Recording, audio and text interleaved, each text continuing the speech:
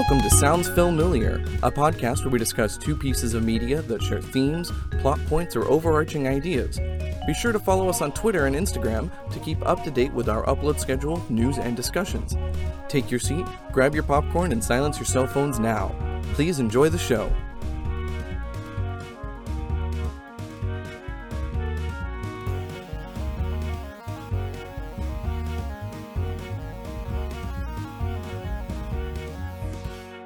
Welcome to Sounds Familiar. My name is Caleb, and rock, wind in the sails. My name is Stephanie, and mostly we figured that means yes. I sure hope I didn't blow anyone's eardrums out, but I just couldn't help myself. With your parrot voice. I saw the other. You see the spike right there in the audio? I know. It's a little. You know. You parroted too hard. Oh my god. Okay, well, unfortunately, this is not a pirate episode, though pirates will be discussed. Mostly because there aren't a whole lot of pirate movies to choose from. It's a shame. It is. There's like old pirate movies, and I guess Peter Pan's kind of a pirate movie. Wait, which Peter Pan are we talking? Any like, Peter Pan. They all have pirates in them. Well, we had Hook. And okay, then a long period of silence. I was and going then to you say, had that's still a Peter Pan movie. Disney's attempt to bring back Peter Pan after Pirates was a hit. What? Did Disney not make the one with Hugh Jackman? Wasn't there one that was just called Pan or something like that? I don't know. There was one that came out in 2003 that's actually pretty good, but I don't think it was made by Disney. Yeah, it's a live-action Peter Pan. The only one I've seen is the animated one. No, the one from 2003 is actually, I like that one. You know what? I'm lying. I've seen Hook. I think it's from 2003. It's from somewhere around there. Anyways. You know what else is from 2003? Both of the movies we're discussing today. Yes, and so our point of comparison is not pirate movies and not exactly movies that came out in 2003, though they both are. It's actually movies based on Disney attractions, Disney rides. Right. We also could have gone with The Country Bears, which came out in 2002, but, you know, we didn't want to do that. Yeah. Given the choice between the two of them, we chose The Haunted Mansion. Yes, we did. And The Pirates of the Caribbean. Yeah, so... A distinct and noticeable difference in quality. Right. And longevity. And feels like more budget went into one than the other as well. But, yes. Like, Haunted Mansion very much feels like kind of one step up from a Disney Channel original movie in terms of, like, budget and star power. But they do have in common that they are rides based on... Sorry, they are movies based on Disney World and I assume Disneyland as well. They both originated in Disneyland, yeah. Yes. Okay. So there is a Pirates of the Caribbean and Haunted Mansion in both Disney World and Disneyland. Mm-hmm. Because we've only ever been to Disney World, but we know that Disneyland was there first and originated a lot of the attractions. So yeah. Yeah. Fun fact: do you know why audio animatronics are called audio animatronics? It's not because they move and make sound. It's because they were originally programmed with audio tapes. That's what held their instructions. Was literally like 8-track cassette tapes. That's so interesting. I don't really know how that works. I always thought it was because they moved. It made sense. Nope, it's because audio tapes were their original programming was recorded to. Okay, that's cool. Huh. The name is no longer accurate. Yeah. But I guess they're just keeping it's the general term for the thing, you know. They should just start calling them robots that are fun and are at Disney World. I don't know. We'll get you that job as an Imagineer one day, Stephanie. Yeah, maybe not in the names department. So yeah, we didn't have a lot to choose from, but I mean, to be fair, Caleb has told me about the Haunted Mansion movie before, which I've never seen. I guess if we're getting into experiences. It could have been a contender. Yeah, that's... Yeah, I think that's the... I think we agree on that. Yeah, like, it could have been a lot better. Probably. So, are we ready to just dive into it? Yeah, let's do it. Okay. Experiences with this movie. My family owned the DVD, like, since the movie came out when I was in elementary school, and I watched it a fair few times in elementary school and middle school. That's funny that you watched it because, I don't know, because you don't like to watch spooky things usually. No, that's not accurate. Well, you don't like to watch... I don't like scary. I like spooky. Well, I don't... But this feels like it could be scary to a kid. Literally the only scary scene is the scene with the zombies. Yeah, it's pretty fucking scary. I mean, that's true. There's... Okay, we'll get to that in a minute. So this is not Caleb's first time seeing it. It is my first time seeing it. I somehow did not watch this when I was a kid, though I have been enjoying the Haunted Mansion ride. It's one of my favorite Disney rides since I was a kid. And I always really loved, I really love the rides that both of these are based on because absolutely, they're two of my favorites to this day. They're very atmospheric and they kind of tell a little bit of a story. The audio animatronics are really great. They're like dark rides, so it's a lot more immersive than some other rides. They both have fantastic lines. Yeah. I don't mind waiting in line for these at all. Oh yeah, the queuing areas, is that what they're called? Sure, I'm sure Disney has specific words for it. Probably. Yeah, are great and very much like gets you kind of in the mood that it's going for. Pardon me. Pirates has the better line though, because more of it is inside. Yeah, that's true. I guess I have spent a fair amount of time waiting outside at the Haunted Mansion. Of course, you get to the part with all the little like gravestones and everything with like the funny epitaphs. Right, and they recently added the interactive one where it's like touch sensitive, interactive, the little like outdoor mausoleum thing. I do appreciate how Disney has been endeavoring to make their lines a little more bearable by adding more like interactive stuff. Yes. Given how much time some people spend in there. Given that Disney gets busier and busier every year. Even as the prices go up. Yep, it's rough. But I always did love going into like when you finally get inside. And the music starts playing and the temperature drops 20 degrees. Oh yeah, which is always nice, honestly. And I've been trapped on the Haunted Mansion before on that, the part where it's right before you get to the graveyard and the doom buggies turn backwards. Yep. And like you go down a slight incline. Yep. I was stuck on that for like 20 minutes right next to one of the doors that's constantly knocking and shaking. Oh, that's so annoying. No. It was really creepy at first, and then I eventually just got over it and almost fell asleep. That's true. I suppose it could be kind of comfortable. I think I've been briefly stuck on it before, probably with you, but fortunately never for too long. Yeah. I've never gotten stuck on Pirates. Wonder why that is. I don't know. It's a well-oiled machine, I guess. Yeah. Despite the fact that it's so old. Okay, so Haunted Mansion. Wow, what to say about this movie? Not as bad as I was expecting it to be on a rewatch. You referred it. It's not terrible. It could have been better. No, I mean, like, it's bearable. Right, yeah, it's not unwatchable. Yeah. It has good things going for it that you wish were more. Yeah. No, very much so. I think what we talked about as being kind of like the heart of maybe some of the issues with it is that it's trying to be a lot of different things at once, or... Right, it is. See, Pirates is trying to be a specific thing, but...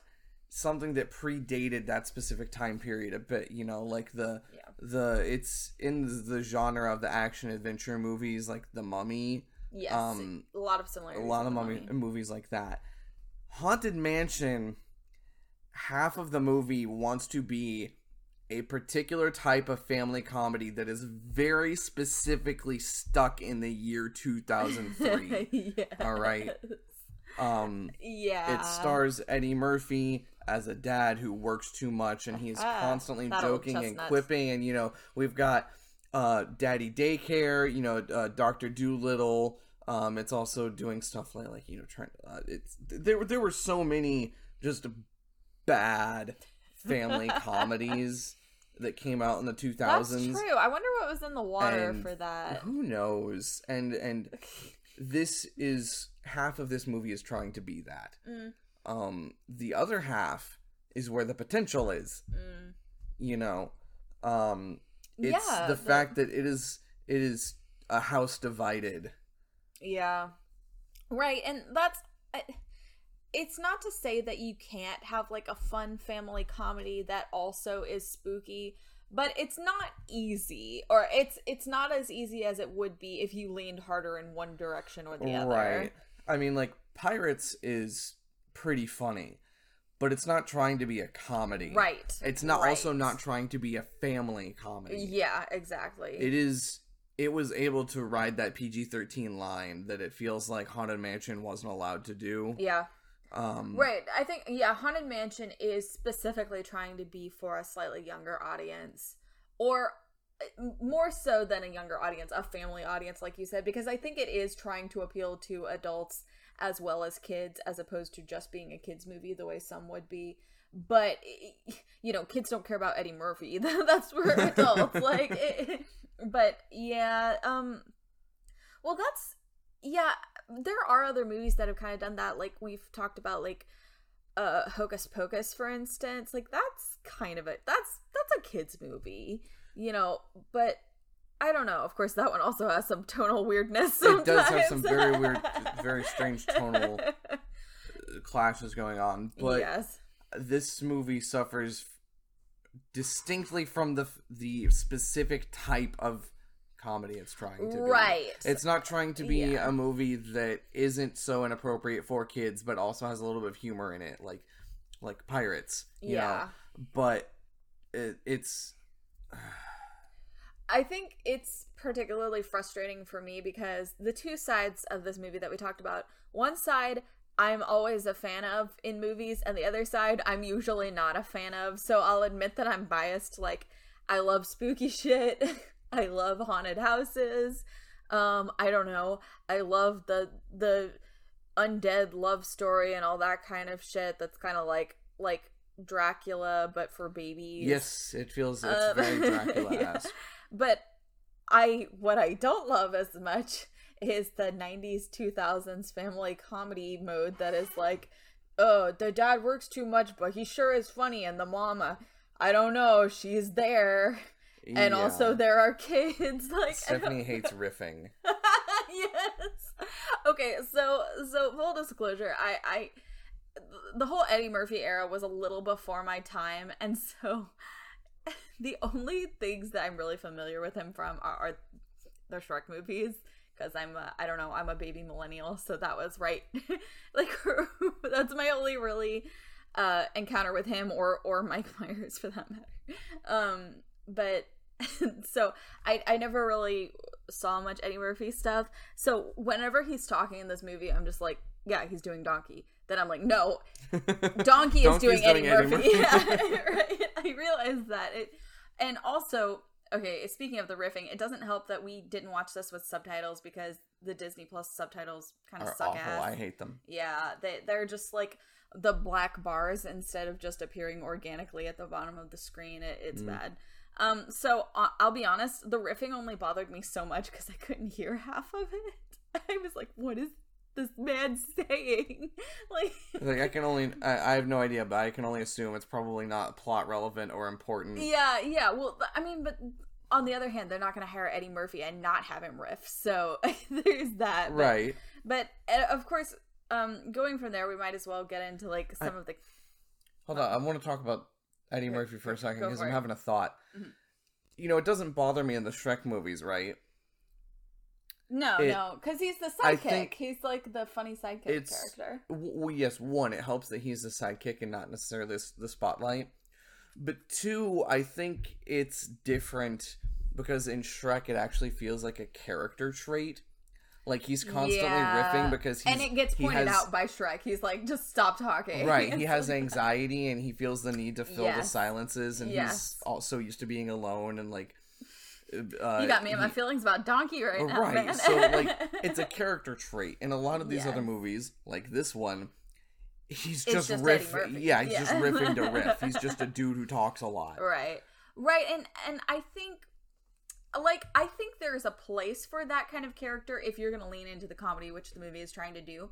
I do think that it doesn't quite mesh with, like, there isn't a real conflict behind it or a real reason for him to be that way. Like, the whole, like, oh, you know, you work too much, you need to just go on this trip with your family. That doesn't really go anywhere. It's just kind of like, No, it other really movies were doesn't. doing that, so you need to do it. Like, obviously, I'm me, so I'm gonna go in this direction, so feel free to disagree. But if they're gonna do the whole his wife might get stolen by a ghost thing, you need to have a little more, like, conflict there. Right, like in their maybe she relationship. should actually feel a little neglected by her husband. Yeah, exactly. And I think they try to do that, but it doesn't really... They weren't bold enough. Right. Well, that's the other thing. Like, it's a little funny that they try to do this plot as, like, it's a very much a family movie, so they can only do so much. A guy's trying to steal another guy's wife. Like, Right, they do a so lot little of with that. it that the entire... So, at a certain point in the movie, probably about halfway through, so the mansion is haunted. Go figure. And the head of the household, there's a curse on the house, and nobody who lived, like, in the house and none of their guests, I guess at a party they were throwing, can pass on, because the master of the house killed himself because his fiance to be died. And he believes that Eddie Murphy's wife is his fiance, like, they reincarnated, because they look the exactly same. alike. Right. And so about halfway through the movie, the master of the house ends up as, like, giving her a tour of the house and telling her about the grounds and about his fiance and all this. And he's just constantly saying this weird shit, just throwing up red flags left and right. And I can't even remember She her barely name. reacts. Yeah, and she's just like, oh, that's so sad. I'm so sorry for you. I know, if I was And, her, I would have started being like, so I need to go grab my husband real quick. She Like- does not get suspicious at all. My man is just being sketchy as hell. And it's not until the moment that he says, I'm a ghost, my fiance is dead, I think you are her, we should get married, that she's like, Whoa, I what? gotta go. I got a thing. Yeah. Right, like, even if it still would have been more interesting if she was, like, a little afraid and was, like, humoring him or something. Like, I don't know. Yeah, I anything can't other than tell obliviousness. if it's the actress or if it's the script or the direction but this girl is not. She barely reacts to anything. Right. She's just kind of sailing through it. And I guess she's kind of the straight man, whereas, like, I don't know, to Eddie Murphy or whoever, but as unfortunately wife characters almost always were in these kind of movies, like, the mom is boring and just wants the family to do stuff and, like, no one really cares, and the dad's fun but also he has some conflict. Like, yeah, it's a thing. But you definitely needed her to be a stronger character if you want this subplot to work, or plot, honestly. Right, Kinda is the because plot. you're right. The premise of this is, first off, the premise makes zero sense to me. So the husband and wife own they're both realtors, and they have their own real estate company together, and it's their anniversary, and he's, like, signing a big deal, and then on his way out of signing that big deal, on his way to their dinner, two other people are stopping, like, hey, we want to buy a house. And so he's late for dinner, and he gets home, and the wife is upset, and I'm like, aren't you...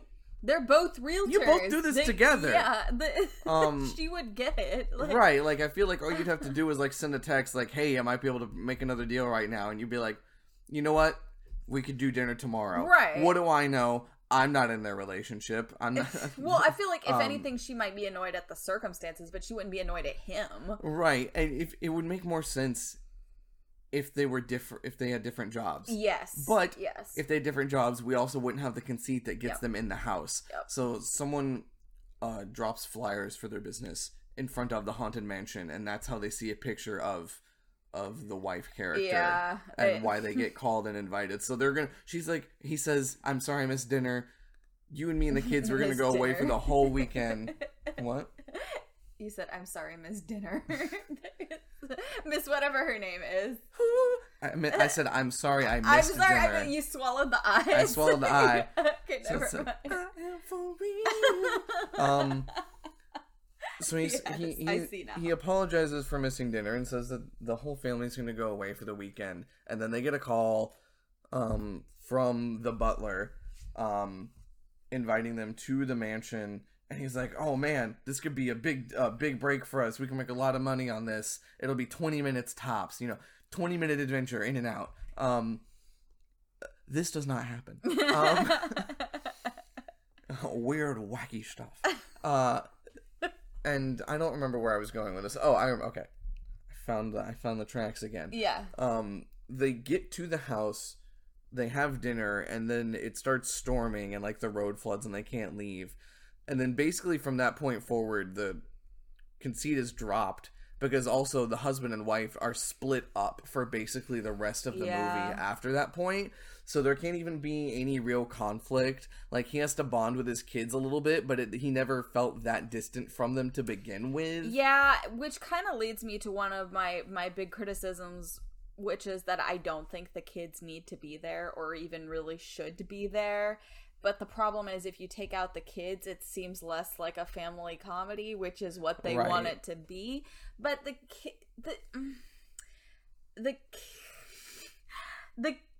kids are fine as characters. The problem is the story doesn't do anything with the kids as characters. The closest they come to doing something with the kids is the little boy has a little bit of an arc of learning to overcome fear, which is fine, but the sister doesn't really get an arc. Like, she's just kind of there and does stuff sometimes. And, like, I don't know. I just, once again, it's in this weird middle area. It's like, we'll either do more with it or drop it, kind of. But right. I don't know. Did I mention that this movie was directed by the co-director of The Lion King? Oh, that's wild. Maybe they got the wrong co-director. Or maybe they work better as a team. Let me just put it, this man does not have as many credits under his name as you would expect from a freaking director of The Lion King. He's got less than 20 directing credits, and most of them are not great. He's got this, so odd. Stuart Little, basically after The Lion King. Some just kind of people are one-hit wonders, man. I don't know how that pans out, but sometimes the stars just align, but then never align for you again. Of course, who knows? Maybe it was just the types of movies he was given. Maybe Yeah, they were I mean, like, that's make true. family comedies. And he was like, I made the "But I don't goddamn want to Lion do that." King. Yeah, give me something better. Give me something with teeth. I know. So yeah, a lot of the plot follows kind of maybe a little bit of a fetch quest, or a little unraveling the mystery. Yes, they have to. Which I do like the setting of the sprawling mansion as like the setting where most of the plot happens, because as they unlock different parts of the mystery, they like move throughout the giant set of the house, and you get to see the different parts, which is always fun. I always love a movie that kind of takes you through a big house and lets you see all the like secret passageways and things. Yeah, and there are multiple scenes that are lifted straight from the Haunted Mansion ride. Like, they go through the attic, you see the bride's dress, except in this time there's no backstory about her murdering her husband's. You make it out to the graveyard. There's the duel happening. You see the ghost dancing in the ballroom. There's the a cappella busts, singing Grim Grinning Ghosts. Now that you mentioned fetch quest, I just realized something. So they have to go get the key to the chest with the fiance's stuff, which is where they'll find the letter that she wrote before she died that the master of the house has never seen. I don't know if it's ever mentioned why this random corpse has this key or who it is. It seems important because they're the central, like, tomb in this mausoleum. Yeah. And nothing's ever made of it. It's just like, you have to go to the mausoleum and get this key. Okay. It's not her corpse. Why does this I don't really remember. No, why would they have to fight it? Why would they have to fight and subsequently behead her corpse? Why would they have to fight any of the corpses? What causes them to fight? But I don't know. Maybe the butler. The butler was like, you guard this key or I'll make your afterlife hell. I guess so. How you could even do that, but I don't know either, but he's threatening other ghosts all Right, the time. like, So he clearly is. he It's has like, some who is sort of he? ability to inflict punishment on others.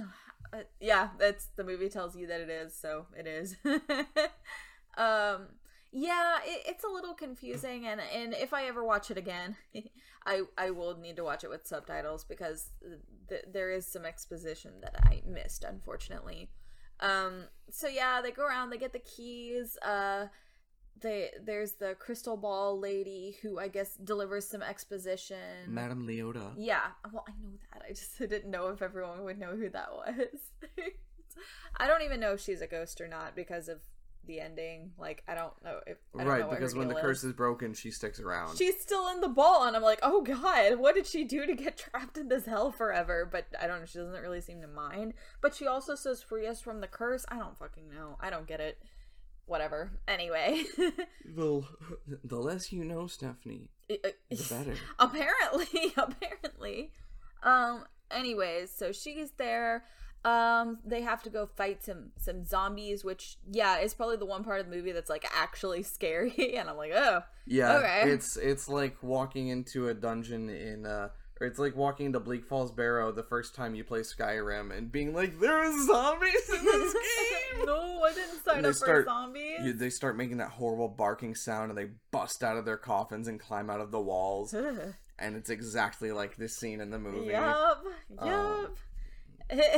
So they gotta fight some zombies, but that ends up being pretty much okay. Where do they go after the zombies? Oh god, back to the attic. I don't. Yeah. The fuck. Oh my god, I can't keep this movie straight in my head. Yep. So like, basically, all that happens is like, the dad and the wife and the kids all get separated from each other. The ghost of the fiance leads the kids to the attic, where they run into like the ghosts of the help, played by Wallace Shawn and some. Yes. Lady. Who are like them and the butler are like the only members of the help who really have any lines. Right. The dad finds Madame Leota, and they all wind up together somehow. And they're like, you gotta go get this key to open this chest. And so they go do that. Well, the entire time the wife is being given this really, really long tour of the house by the master of the house. And then they get the key, they open the chest, and it turns out the fiance didn't kill herself. She was in fact murdered by the butler because the butler didn't approve of the marriage. Yeah, that was also a weird point. For unspoken reasons. I was like, it would have made more sense if it was like the guy's like father or mother who poisoned her and not the freaking butler guy. But no, we had to do it so that we could get Eddie Murphy saying the butler did it. Because this movie is also incredibly referential. We've got the little kids saying, I see dead people. Oh, yeah. We've got Eddie Murphy dropping Clue references. Yep. That was another thing that was very in the water at the time. Yeah, so it turns out, he poisoned her. And once again, like, the whole, like, reincarnated ghost bride thing is, like, the only aspect of the story that I'm kind of interested in because it's very, gothic horror, gothic romance, that kind of thing. So it almost gets a little interesting for a second. Almost. It's almost. But then that is undermined by the fact that it makes zero goddamn sense, because there's been this ghost ball, this light ball guiding our heroes throughout the house, that then possesses the body of the wife, and it turns out that the ghost ball was the ghost of the fiance, and she's like, thank you for helping, and I'm like, why was she only a ball? Why couldn't she manifest like every other ghost in the house and just be like, hey, your butler killed me? Yeah, that would have been cool. There would have been a cool scene where she like walks out of the darkness all glowy, like in her dress or something like that. And it's like, you must free me from this curse. Like, it tells them the backstory and everything. That would be really I'm cool. saying is why she couldn't have manifested to the other ghosts and told her fiance 100 years ago, hey, your butler killed me. Was she she must have been trapped by something that they like did, like with the key or I don't know. There's no explanation given, much like how the butler is defeated at the end, because they figure out he did it. And the master of the house is like, I can't believe you would do this to me, blah, blah, blah. I loved her. I can't believe you've done this. And then he goes, damn you all to hell. And then the fireplace turns into a portal to hell, and like a fire dragon demon thing comes out. and grabs the butler and drags him down to hell. And you're almost gets Eddie Murphy. So it's like, it can just, like, also grab random people, but, like... The butler grabbed him. Okay, but it's like, that shouldn't be possible, because it's, like, going by physical... They've been physically interacting with these ghosts all night. Okay? I know, it just happens out of nowhere. It's like the fact that he said, damn you all to hell, and hell was like, oh, hell no. Speak of the devil. And right, and he shows up and then takes the bad butler man and ta-da! Yeah. He's gone. Well, and right, and there's an attempt at dramatic tension where it looks like the wife might be dead, like she might be like going up to heaven. Because she almost drank some poison. Oh yeah, and then she was possessed by the body of the ghost fiance and kissed the ghost master of the house, and Eddie Murphy has to tap him on the shoulder and be like, "Hey, that's my wife." And then whenever the ghost separates from the body, the wife is alive again. Yeah. Like, right, and, at that point she's able to manifest to her also ghost love, and it's good, they happy, and they go to heaven. And all of the ghosts are able to proceed to the afterlife. The laughter life. The laughter. That sounds pretty great.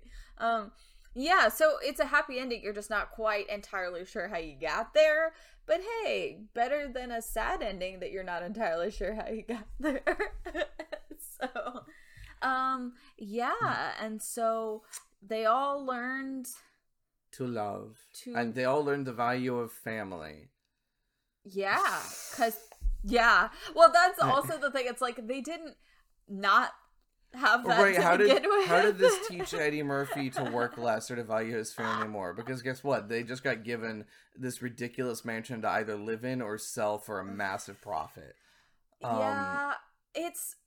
I feel like it would have made a little more sense if, like, the ghost story had more parallels with their own life. And, don't repeat the mistakes of the past that led to so much pain. If you make better choices, yada, yada. As it is, it's like, oh, Eddie Murphy saved his children from an evil ghost, which, like, he would always have done. Yeah, he wouldn't just not do that. Like, and now you can have them kids. Or, like, yeah, you can marry my wife, and the wife just be like, yeah, I'll marry this ghost. Like, my husband doesn't love me. Exactly. I will leave him for a ghost man. To be fair, if you're not doing so well with your husband, leaving for a hot old-timey ghost man could be cool, maybe, even though you would probably die. So that wouldn't be so great. Corpse Bride did it better. That's true. There's a lot of Corpse Bride in this, and we do love Corpse Bride on this podcast. So yeah, that's the thing. Like I said, it does have those elements I enjoy. The whole like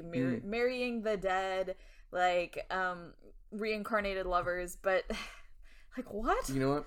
Shout out to my friend who got married like 3 weeks ago, who had Corpse Bride music playing before her wedding, and then her and her husband said the vows from Corpse Bride, and then had no other Disney or Tim Burton or Corpse Bride anything anywhere in the wedding. They just really liked those elements. It was just that one thing.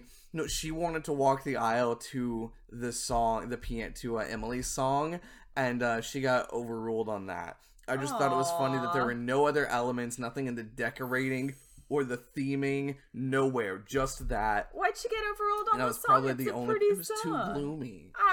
Whatever. Anyway, just thought it was funny. We goth girls should be allowed to do whatever the fuck we want. It's our goddamn wedding. But yes, I do think that Corpse Bride does a lot of these elements better, and that, you know, it is appropriate for children. Like, it's a little scary at times, but you know. So yeah, I think it's an okay movie for kids. Like I said, a very Disney Channel type movie. It just makes me so sad to see like a cool spooky concept go in a weird kind of meandering direction like that. Yeah. And it's not entirely unfunny. No, there are good moments. Madame Leota is portrayed by the actress who voices Bonnie on Family Guy. And she has some great line delivery. There's a scene where, so she's trapped in the crystal ball. There's a scene where Eddie Murphy is in a car, and she is in the crystal ball in the passenger seat, and he says, "Hold on," and she deadpan goes, "To what?" Like, I don't know. It cracks me up. She ain't got no hands. Yes, there are some fun moments for sure, and you can tell that the cast is really, most of the cast is really trying. Like the guy who plays the butler and everything. Oh, he is giving it his He's all. really doing it. I really liked him.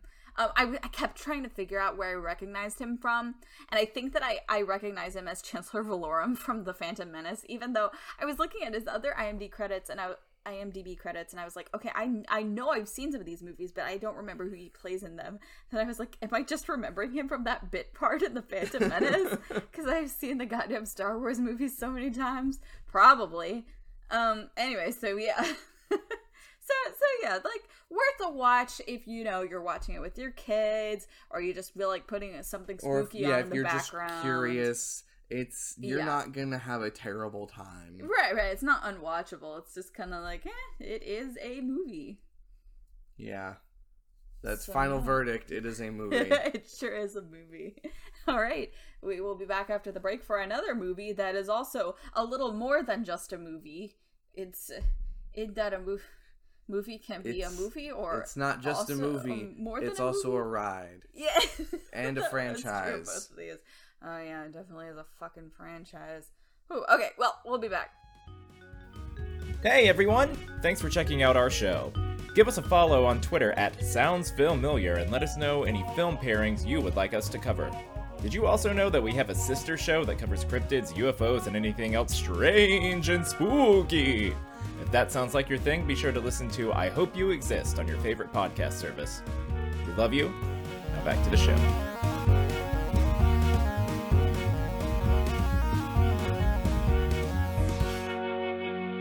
We are back and ready to discuss, I would put this movie near the top of the list of movies that are far better than they have any right to be. That's a good description for this movie, yes. Yeah, especially given that like we were talking about with like pirate movies kind of weren't very much of a thing. Right, like I don't know what Master and Commander is about, but I would not pirates. Say it's a similar like, aesthetic. The Royal Navy. Sure. Similar time those period. Are upstanding British gentlemen. So they're the bad guys in Pirates of the Caribbean. Some of the not bad guys. The in-between guys would be the Royal Navy in Pirates of the Caribbean. Master and Commander is good. I think you should watch it. It does have a guy performing surgery on himself, which is a little gnarly. I always hate that. Yeah, it's good. It's really good, and it's not super graphic, so I think you should watch it at some point after you've had a couple drinks, maybe. But yeah, so oh gosh, what's that one? I know I've read a little bit or watched some YouTube essays about like that one. There was that one movie with like Geena Davis that they made in the 90s that like we're really hoping was going to be big, and it completely flopped. Oh my god. Yes, it was a pirate movie, and it's sad that it flopped because it had Geena Davis as Lady Pirate. Davis? Oh my god, she's the lady in Beetlejuice. I don't know, that's the only thing I know for sure that you would know. Okay, how do you spell Geena Davis? Geena. Oh, see, I'm already wrong. Oh my god, what's it called? Anyway, so that was from what I can recall, they were hoping that would like take off, and it very much didn't. I want to watch Cutthroat Island? Yes. I want to watch that at some point just because the premise seems interesting to me, even though I've heard it's not that good. I'll watch it for the vibes. Christopher Masterson? Who's that again? He's the oldest brother from Malcolm in the Middle, but he would have been a baby in this. Oh god, this was 1995. Malcolm in the Middle didn't start until, like the early 2000s. Well, the fact that there's a kid in it makes me slightly less interested, but like I love kids, but not in my pirate movies, except for Peter Pan. Anyway, yeah. So apart from that, this wasn't really pirate movies hadn't really been a thing since like Errol Flynn or something like that. Yeah, there had been the occasional attempt, but the most successful was probably like Muppet Treasure Island. Yeah. Which fucking slaps. Okay, to be fair, yes, Muppet Treasure Island is great. Yeah, and it's funny because it seems like such a ripe area for cinema. Like, They haven't figured out how to do it while walking that line of like fun and leaning into it, but also like surprisingly high quality. Like, it helped that like the director and the screenwriter and the cinematographer and the costuming, like everyone is at the top of their game here. Like, most other movies similar to this you can think of are lacking somewhere. They're lacking in one specific area.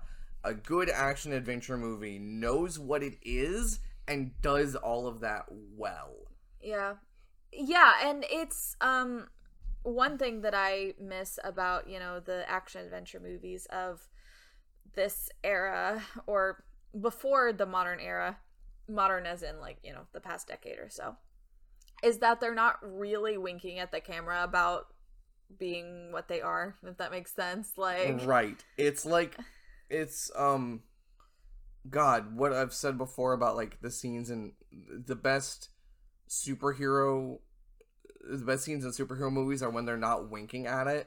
Yeah, when they're just fully committing to being what they are. Right, like, it's like, we've already accepted the enemy is a giant raisin and there's a fucking raccoon that talks. Like, we've accepted that. You don't have to wink at it anymore. You can give us... Yeah, we're here for that. We want that. Right, like the heart-to-heart moment with Rocket and Thor. Yeah, it's good. It's not winking at itself at all. It's when sometimes movies in this genre are afraid of fully committing because they feel they're silly. Yeah. And they fear the audience thinks it's silly, and so they have to tell the audience that they're in on the joke. Like, it's okay, you don't have to think we're silly. We're not cringe, bro. I'm not owned. I don't know, you know, like... but right, and this one does play it very straight, by which I mean, like we talked about before, it's still funny and like having a good time, but the joke isn't on the fact that it's about pirates. The humor comes from the characters. Right, yes, very important. Another aspect of this movie I like is that, and I feel like why it feels a little more like a movie about pirates as opposed to just a movie that has pirates in it, is that it has kind of, well, as we talked about in our last episode, a moral spectrum, kind of. And it has bad pirates, but also kind of good pirates. Right. But they're still, you know, a little questionable. The characters in this movie run the full gamut, the entire spectrum of good to evil and chaotic to lawful. Right. You've got Norrington, who is lawful good. You've got Will, who is probably like chaotic good. It starts as lawful good, and becomes it becomes chaotic good, and yeah. Jack is true neutral or chaotic neutral. That's what I meant. Say, that's what I meant. Chaotic neutral. And then you've got Barbossa, who's chaotic evil, I guess. And then in the later ones, right. like in the second Even one, he like kind of evolves. Yeah, and then in the second one, we start introducing like the East India Trading Company, who are, lawful evil. Things but get that's not complicated important. later. We're not talking about any of that. The Navy in this one, like the Royal Navy, is kind of like lawful neutral, kind of like lawful good. They're all neutral. lumped in with under Norrington and his command. Yes, it's all one in this. Right. And I really like that. I think the first movie does it really well because it has a lot of different factions kicking around. The subsequent movies, I know opinions kind of divided on those. Like, some people think that they're really good, others think they're really bad. I'm kind of in the middle. I think there's a lot of good elements, and you get to spend some time with the characters and learn more about them, which is cool. I do think it gets a little too convoluted and like too, I don't know, plot and MacGuffin oriented at times. Even the warning signs are there with this first one. Like, even it gets a little twisty at times. Like, going back and forth between locations, jumping between characters. Yeah, and we were constantly, Stephanie would be like, oh, why this? And I'd be like, no, Stephanie, because it did the curse this, the curse that, blah, blah, blah. They play a little fast and loose. Yeah. Right? So, like, why do they need Will's blood? Okay, so if they need Will's blood, that means his dad was part of the curse. That means his dad was cursed. Which means that his dad must have been stuck at the bottom of the ocean, undead, just unable to die and constantly drowning until Davy Jones showed up to save him. Is that, but I feel like if that's not addressed in the subsequent movies, which I don't know if it is or not, to be fair. I don't think it is. If that's not addressed, I would say that according to the film's canon, that's not what happens. Because I feel like it would have been addressed otherwise. But he would have... See, we're already doing this again. I don't care. We already talked about this. It doesn't matter to me. I don't care. I truly don't. It doesn't affect the story, so I don't care. It's not clear what happens, and I truly do not care. So you can have whatever you think. You're right. Have a great day. Anyway, yes. Besides the potential convolutions of the plot. I've seen this. Here's the thing. It may sound like I've only seen this movie once or twice, but I've actually seen it a million times. We didn't even go over that. No, we didn't even go over that.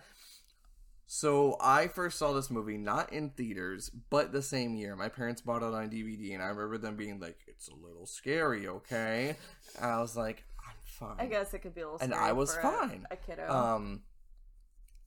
And I have watched it, I don't know, at least once a year since then, because this movie is just infinitely watchable. It's one of those that, like, if it's on, it can't just be on in the background. Like, I'm going to sit my ass down and pay attention and watch it, because it pulls you in. The script is good. The characters are good. It's just, it's so watchable. Yeah.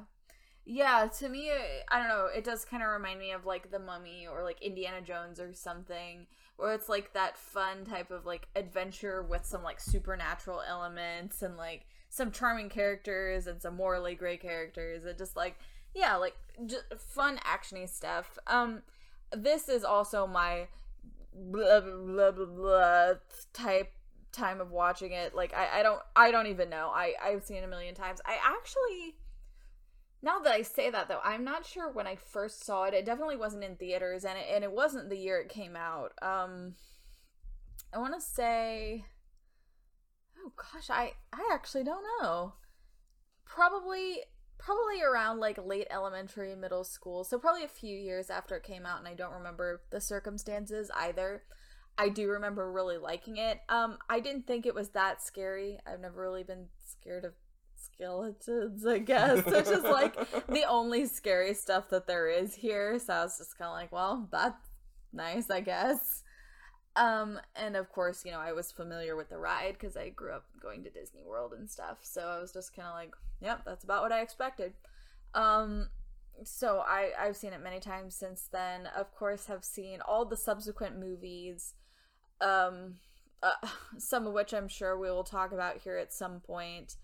And none of which are as good as the first one, unfortunately. But, yeah, so it is kind of that quintessential type of movie that I really love, in that it has a little bit of everything, but it just balances it really well. Like, it's got a little bit of horror, a little bit of comedy, a little bit of romance, like a lot of action, a lot of adventure, like that kind of stuff, like some mystery. Yeah, just everything you really want in your movie, you know? A specific type of movie that is not really made anymore. Yeah, I know. I was thinking about that too. I was like, in some ways, this kind of has the vibes of a movie that could be made now, but when you look at, like, some of the particulars, I guess, you're like, maybe not. Of course, even that I hesitate to say, because they have very recently made pirate movies. They made Pirates of the Caribbean movies. Yeah.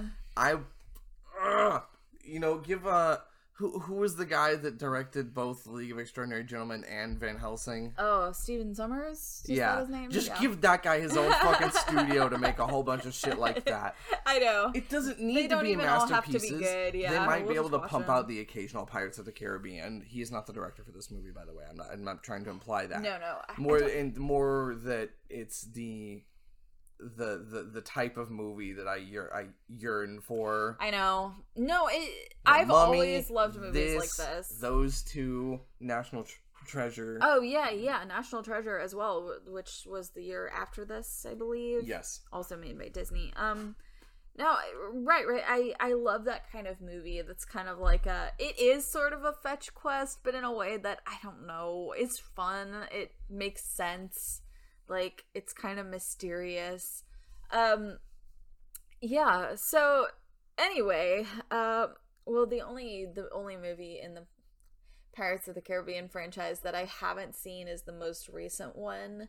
Same. Dead Men Tell No Tales, which the title annoys me a bit because Dead Man's Chest, Dead Men Tell No Tales, too similar!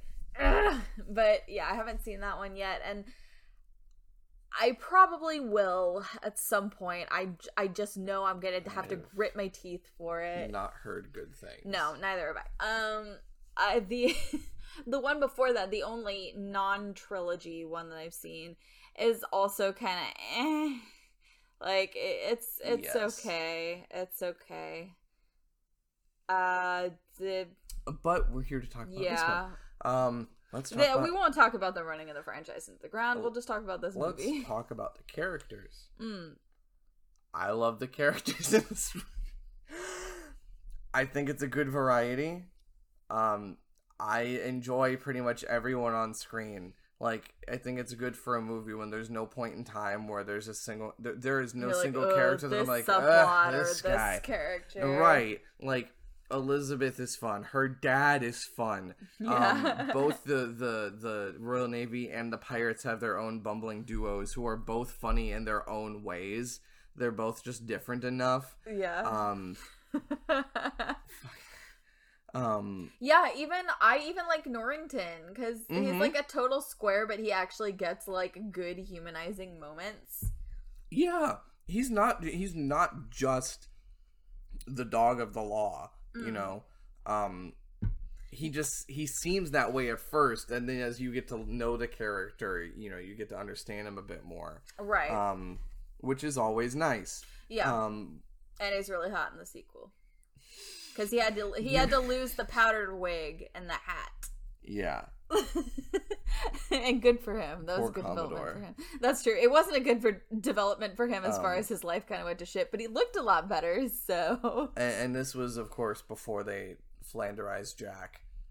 Yeah. He's a bit more threatening in this one, you know? There are multiple points where you genuinely question, like, is he actually going to kill Will? It feels like, he feels less bumbling and more just unpredictable. Yes. Like, you know, which is good. Like, the character who's kind of at your focal point of, like, of ambiguous morality, like, if there is a character in a movie like this who is of ambiguous morality, you do want them to feel a little bit threatening. Like, you don't want them to just feel like, you never know what that guy's gonna do, but you want to feel like you never really know what that guy's gonna do.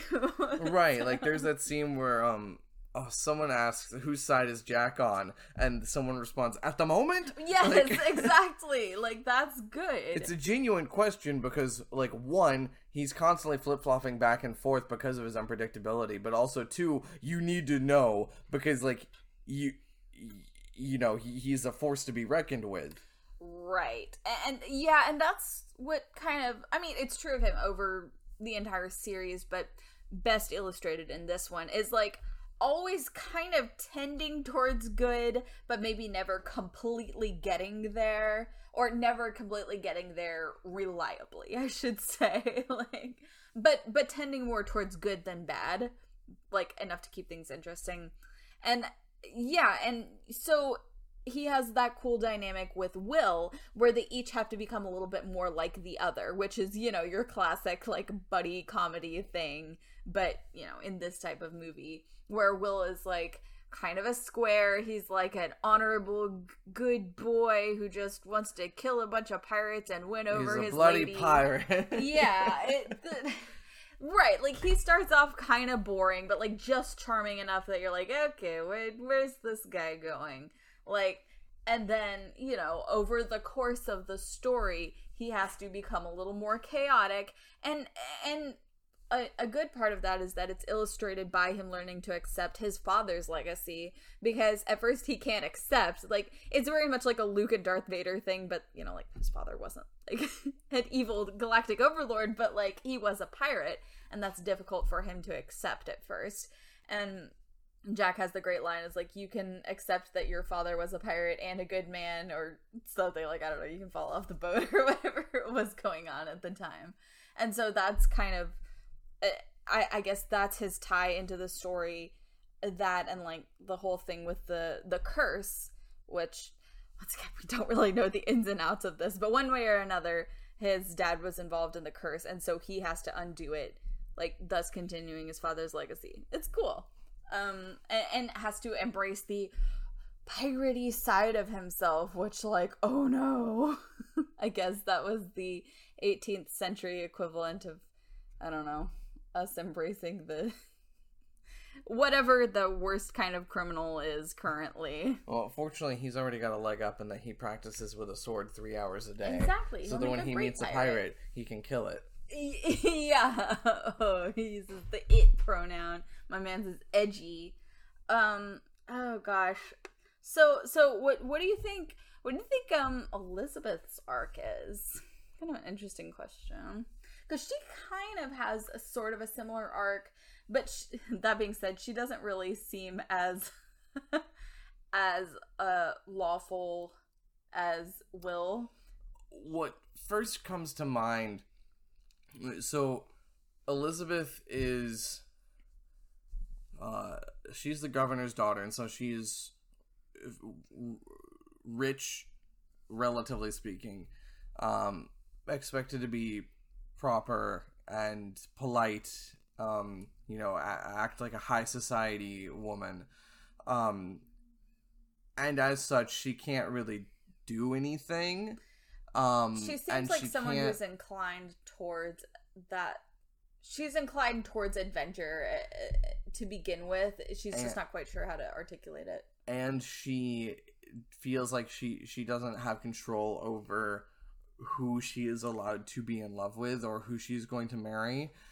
And this ends up being a story about her being able to explore her freedom outside of, Daddy's mansion, and also what that means for her romantically, because she considers her different romantic options at different points in the movie. First, she considers Norrington, and at a certain point, she even considers Jack, and then she finally realizes it was Will all along. And she does show interest in him at the beginning, but he's trying to be super honorable and good and, like, stay in his place. Like, she tells him, like, she wants him to call her Elizabeth, but he is just like, oh, Miss Swan, and she's just like, sure. And so she starts off thinking that that's not going to be able to happen because he won't let it happen. Right.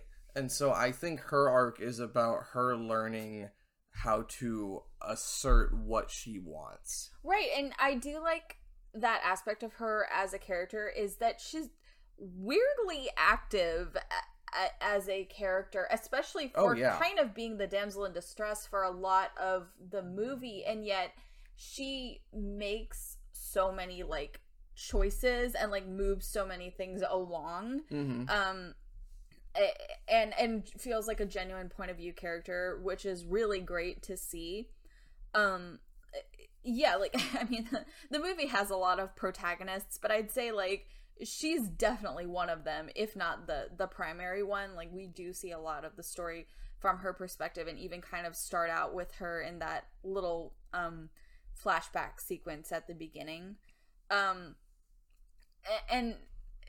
even through kind of I always thought it was kind of sweet, but ends up not working out well, where she claims that her last name is Turner, like Will's name. Of course, like, that's what occurs to her because, she likes Will. Then, of course, they assume that she's the one who can break the curse. And even then, even though that ends up not being true, because she's not actually Bootstrap Bill's daughter, it's still, like, her taking her first steps into this larger world in the hero's journey sense, like, getting involved with it in that way. And, like, obviously she doesn't take to it right away. She doesn't really love being kidnapped by ghost pirates, which is totally fair. But she still ends up being a really capable protagonist, and which is really great, and feels like maybe something that wouldn't have been true in an older movie. But we were kind of right on the cusp of realizing that lady characters could do things in the early 2000s. But yeah. Yeah. I think she's, like you said, a really good active protagonist. Stuff doesn't just happen to her. She is actively affecting the world around her consistently. Great villains. I think Jeffrey Rush does a fantastic job as Barbossa. My man, he's the MVP. Chewing the scenery. He is just, my man is the only person who could have ate the scenery up more than him was fucking Stephanie. What? Muppet Treasure Island. Oh, Tim Curry. Tim Curry himself was the only person who could have been more. Tim Curry definitely could have played this role. But yes, Jeffrey Rush absolutely kills it. And it's once again walking that line that we were talking about between, it's not self-referential or referential or whatever you want to call it. It's not winking, but it very obviously knows what it is and is having fun with being that, like being that type of subgenre. Like, obviously Jeffrey Rush is playing super cartoony, like old-timey pirate, like obviously, but in like a way that he's completely committing to it, and the character, you really believe that the character just is that way. Like, and of course you also kind of believe that maybe he's gone a little kooky with after being cursed for so long. He's been at sea a bit too long. Yeah, exactly. You know what I mean? Got a touch of the madness or whatever. Cabin fever. Yeah. Yes. Right. He that's another good thing about the movie, is that like it is very populated by archetypes, but in a way that makes it feel fun and kind of like an old-timey pantomime as opposed to just boring stock characters. Right. I feel like a lot of movies could have had a pirate captain who is just evil and like nothing more. Yeah. But, well, okay, I say that. I was going to say Barbossa leans a little bit into the mustache twirly villain, but like that's what Hook is, right? Yeah. Right, like that's what Dustin Hoffman did with Hook in Hook. Yes. Was added a little bit of that glee, that joie de vivre, the joy of evil, having a great time. And also, you know, the thing about Barbossa, which does come back in subsequent installments when he comes back, is that he is definitely the bad guy, but you never get the sense that he's like evil just for the sake of being evil. It's always very much like based on his own personal guidelines or whatever. Like the whole crew of the Black Pearl, but especially him, like they have a very particular goal in mind that they are going for. Like they, unlike perhaps what they were before, they're not just going around wrecking shit for the fun of it. Like they're specifically trying to break the curse, and in that way they're pretty sympathetic. And now that I think of it, why would our heroes oppose that? Yeah, I feel like I've thought about this before, but I can't remember what conclusion I came to or if I came to one. I'm like, wait, if the blood thing didn't require them to actually kill someone, which is true, like it doesn't require them to kill someone. Correct. We see that. Why not just let them do it? And then you have a band of killable pirates? Yeah, now I'm stopping and thinking about this, and I'm like, wait, what? Is this the only issue I have with the Royal Navy doesn't know anything about that. All they know is that the pirates have Elizabeth. Okay, yeah, I'm not even talking about really the Royal Navy, because obviously they're just like assholes who are gonna do whatever like the law says they have to do. I guess I'm more just talking about, I don't know, our heroes, everyone else. Well, it's that's where the script ends up playing this complicated juggling game where it's like, okay, the Barbossa and his men have Elizabeth, okay, and now they're Barbossa and his men have Jack, but Will and Elizabeth are free, and then we trade again, yes. And now they've got Will, but Jack and Elizabeth are free. See, that's why I said the warning signs of like how complicated things would get in the following movies. Yeah. Yeah, it is a little, it does feel almost a little forced that like we couldn't just like help the pirates break their spell so they stop fucking bothering everyone, like, and just to try to be a good person and help a brother out. Like, I don't know, I would, you know, in a different universe love to see an ending to this where it's like someone, probably Will or Elizabeth, probably not Jack, would probably be like, you know what? I'm gonna do you guys a solid. Like, here you go. Like, here's the bloody coin. You're all freed from your curse. Now go and sin no more, or something.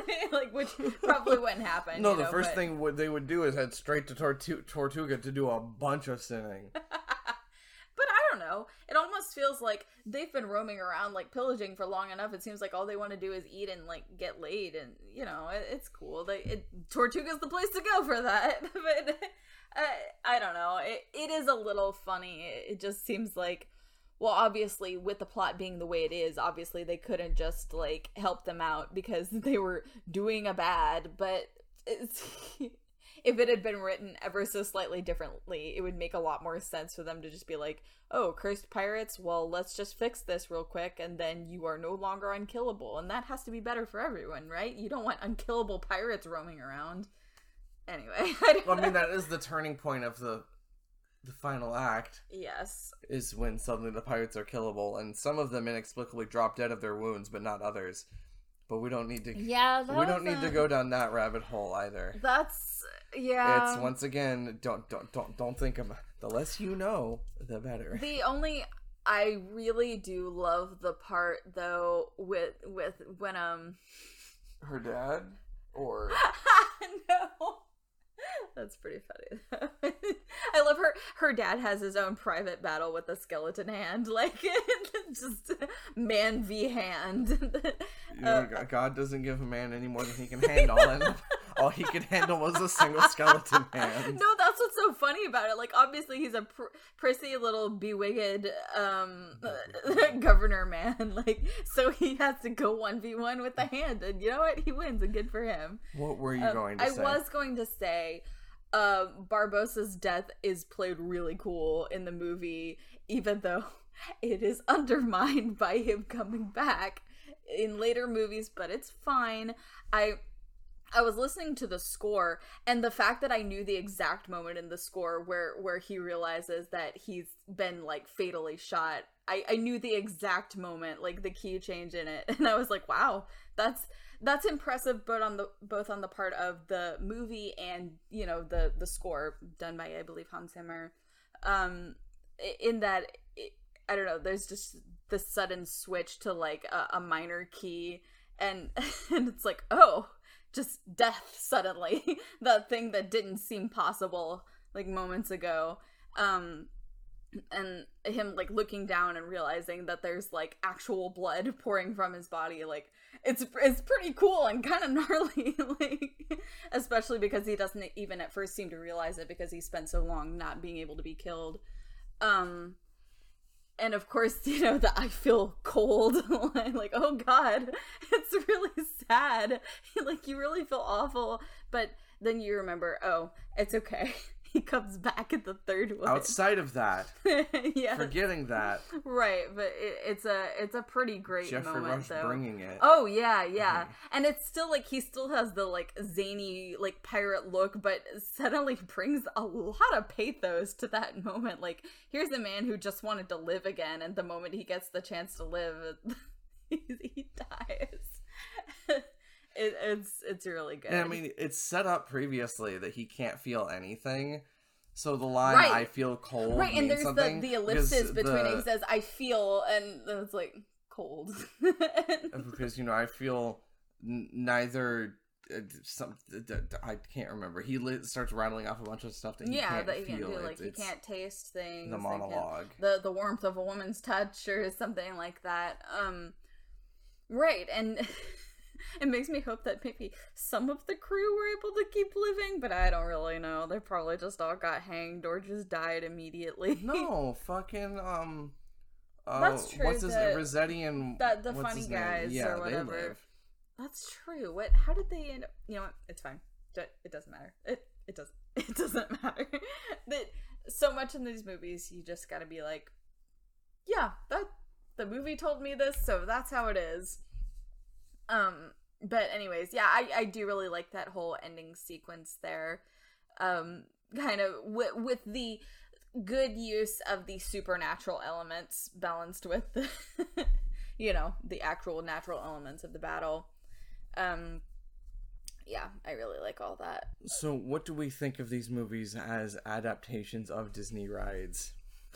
And what that means, and how well they accomplished their goal. Well, I mean, with Pirates of the Caribbean, basically they had a blank entire slate. Ride, yeah, like They had an aesthetic that they had to meet. Most of the ride is just the pirate raid, which happens a few scenes into the movie.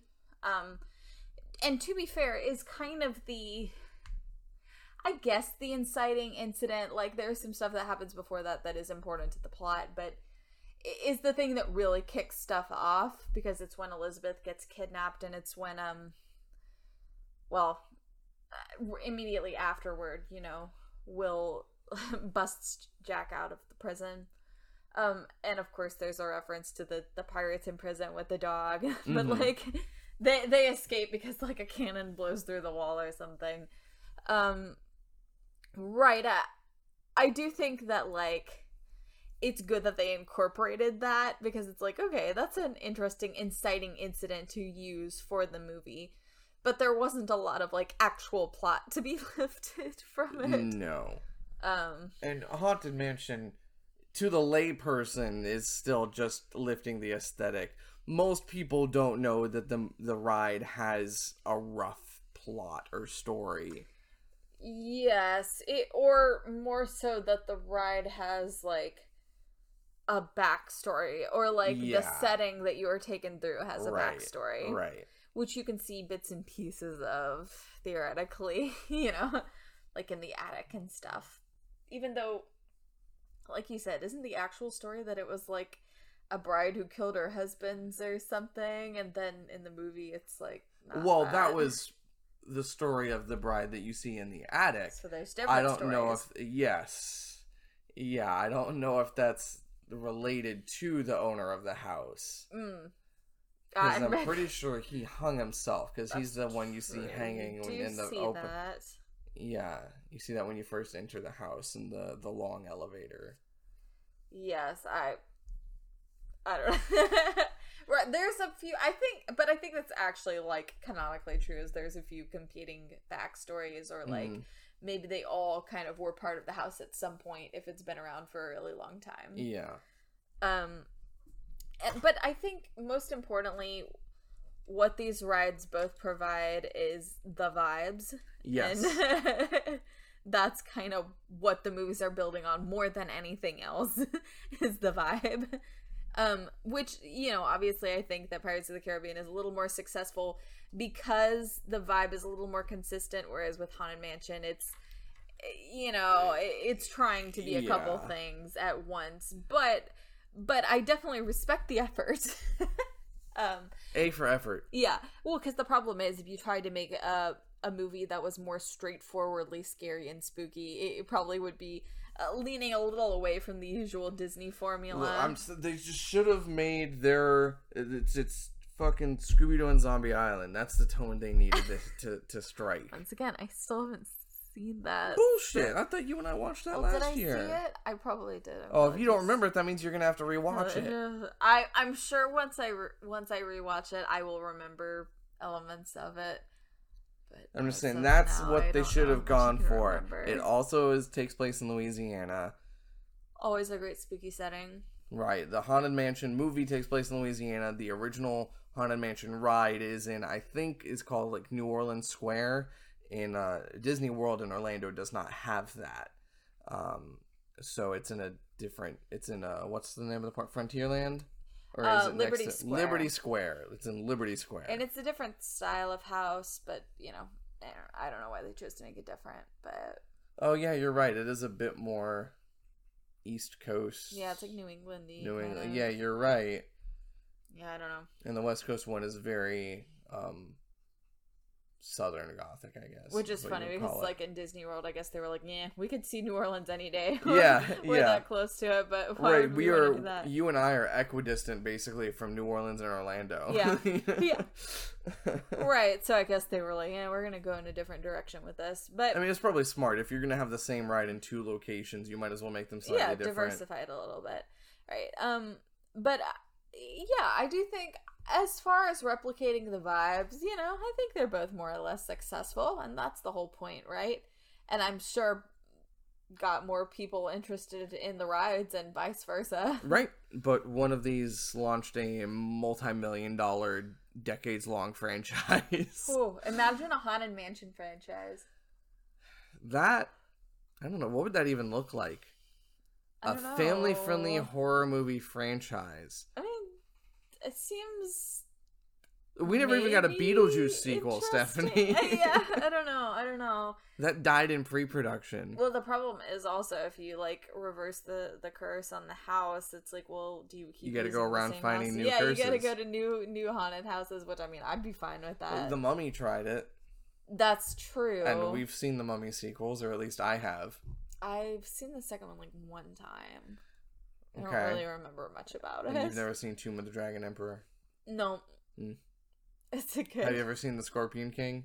Yes, actually. you I have? have seen The Scorpion King. But it was years ago. It was, like, on TV. Maybe I should stop talking. Like, what if we want to talk about The Scorpion King? Oh, God. Don't you put that evil on me. Okay. How about this double feature? Scorpion King, Prince of Persia. With fucking Jake Gyllenhaal. What? The Prince of Persia. movie. Right. Oh, jeez. That most Persian of actors, Jake Gyllenhaal. And The Rock. Yeah. I feel like The Rock just frequently gets cast as the ambiguously brown guy. Right. The Scorpion King is great for the aesthetics and the vibes. Like, there is no other aspect of it that is really good, but the aesthetics and vibes are fun. So, anyway, speaking of, I don't know, otherworldly adventure movies, could be fun at some point. At some point. Yeah, maybe. Okay. Well, any concluding thoughts here? I like Pirates of the Caribbean. Or, Wow, me too. I like the first movie a lot. Anytime I have to watch any of the sequels, I'm like, okay. I Like, think that the two sequels in the trilogy... I'm not even going to say the second one is bad, Dead Man's Chest. That's alright. I am going to say it is intensely convoluted. Yeah. With some good things. And I will say the third one is convoluted to the point of negatively affecting it. Yeah, the third one... I don't even know. That's okay. That's beyond the scope of this episode. Yeah, that's a little out of our depth here. Okay, so anyway, my name's Stephanie. You can find me on Twitter at StephHasNoName and on Letterboxd at Ray'sLeftBoob. My name's Caleb. You can find me on Twitter and Letterboxd at actual_Caleb, and you can find this show on Twitter at SoundsFamiliar. Drink up me hearties, yo-ho. Thank you so much for listening to our show. Be sure to check the episode description for any links we may have included related to this week's episode. You can find us online on Twitter and Instagram at SoundsFamiliar. If you'd like to get in contact with us, drop us a line at soundsfamiliar@gmail.com. We'd like to thank our friend Chelsea for our logo. Check her out on Instagram at ChelseaBHDesigns. We'd also like to thank Shane Quick for our theme music. If you feel so inclined, please leave us a review wherever you get your podcasts, and be sure to tune in every Thursday for new episodes. We'll see you next time on Sounds Familiar.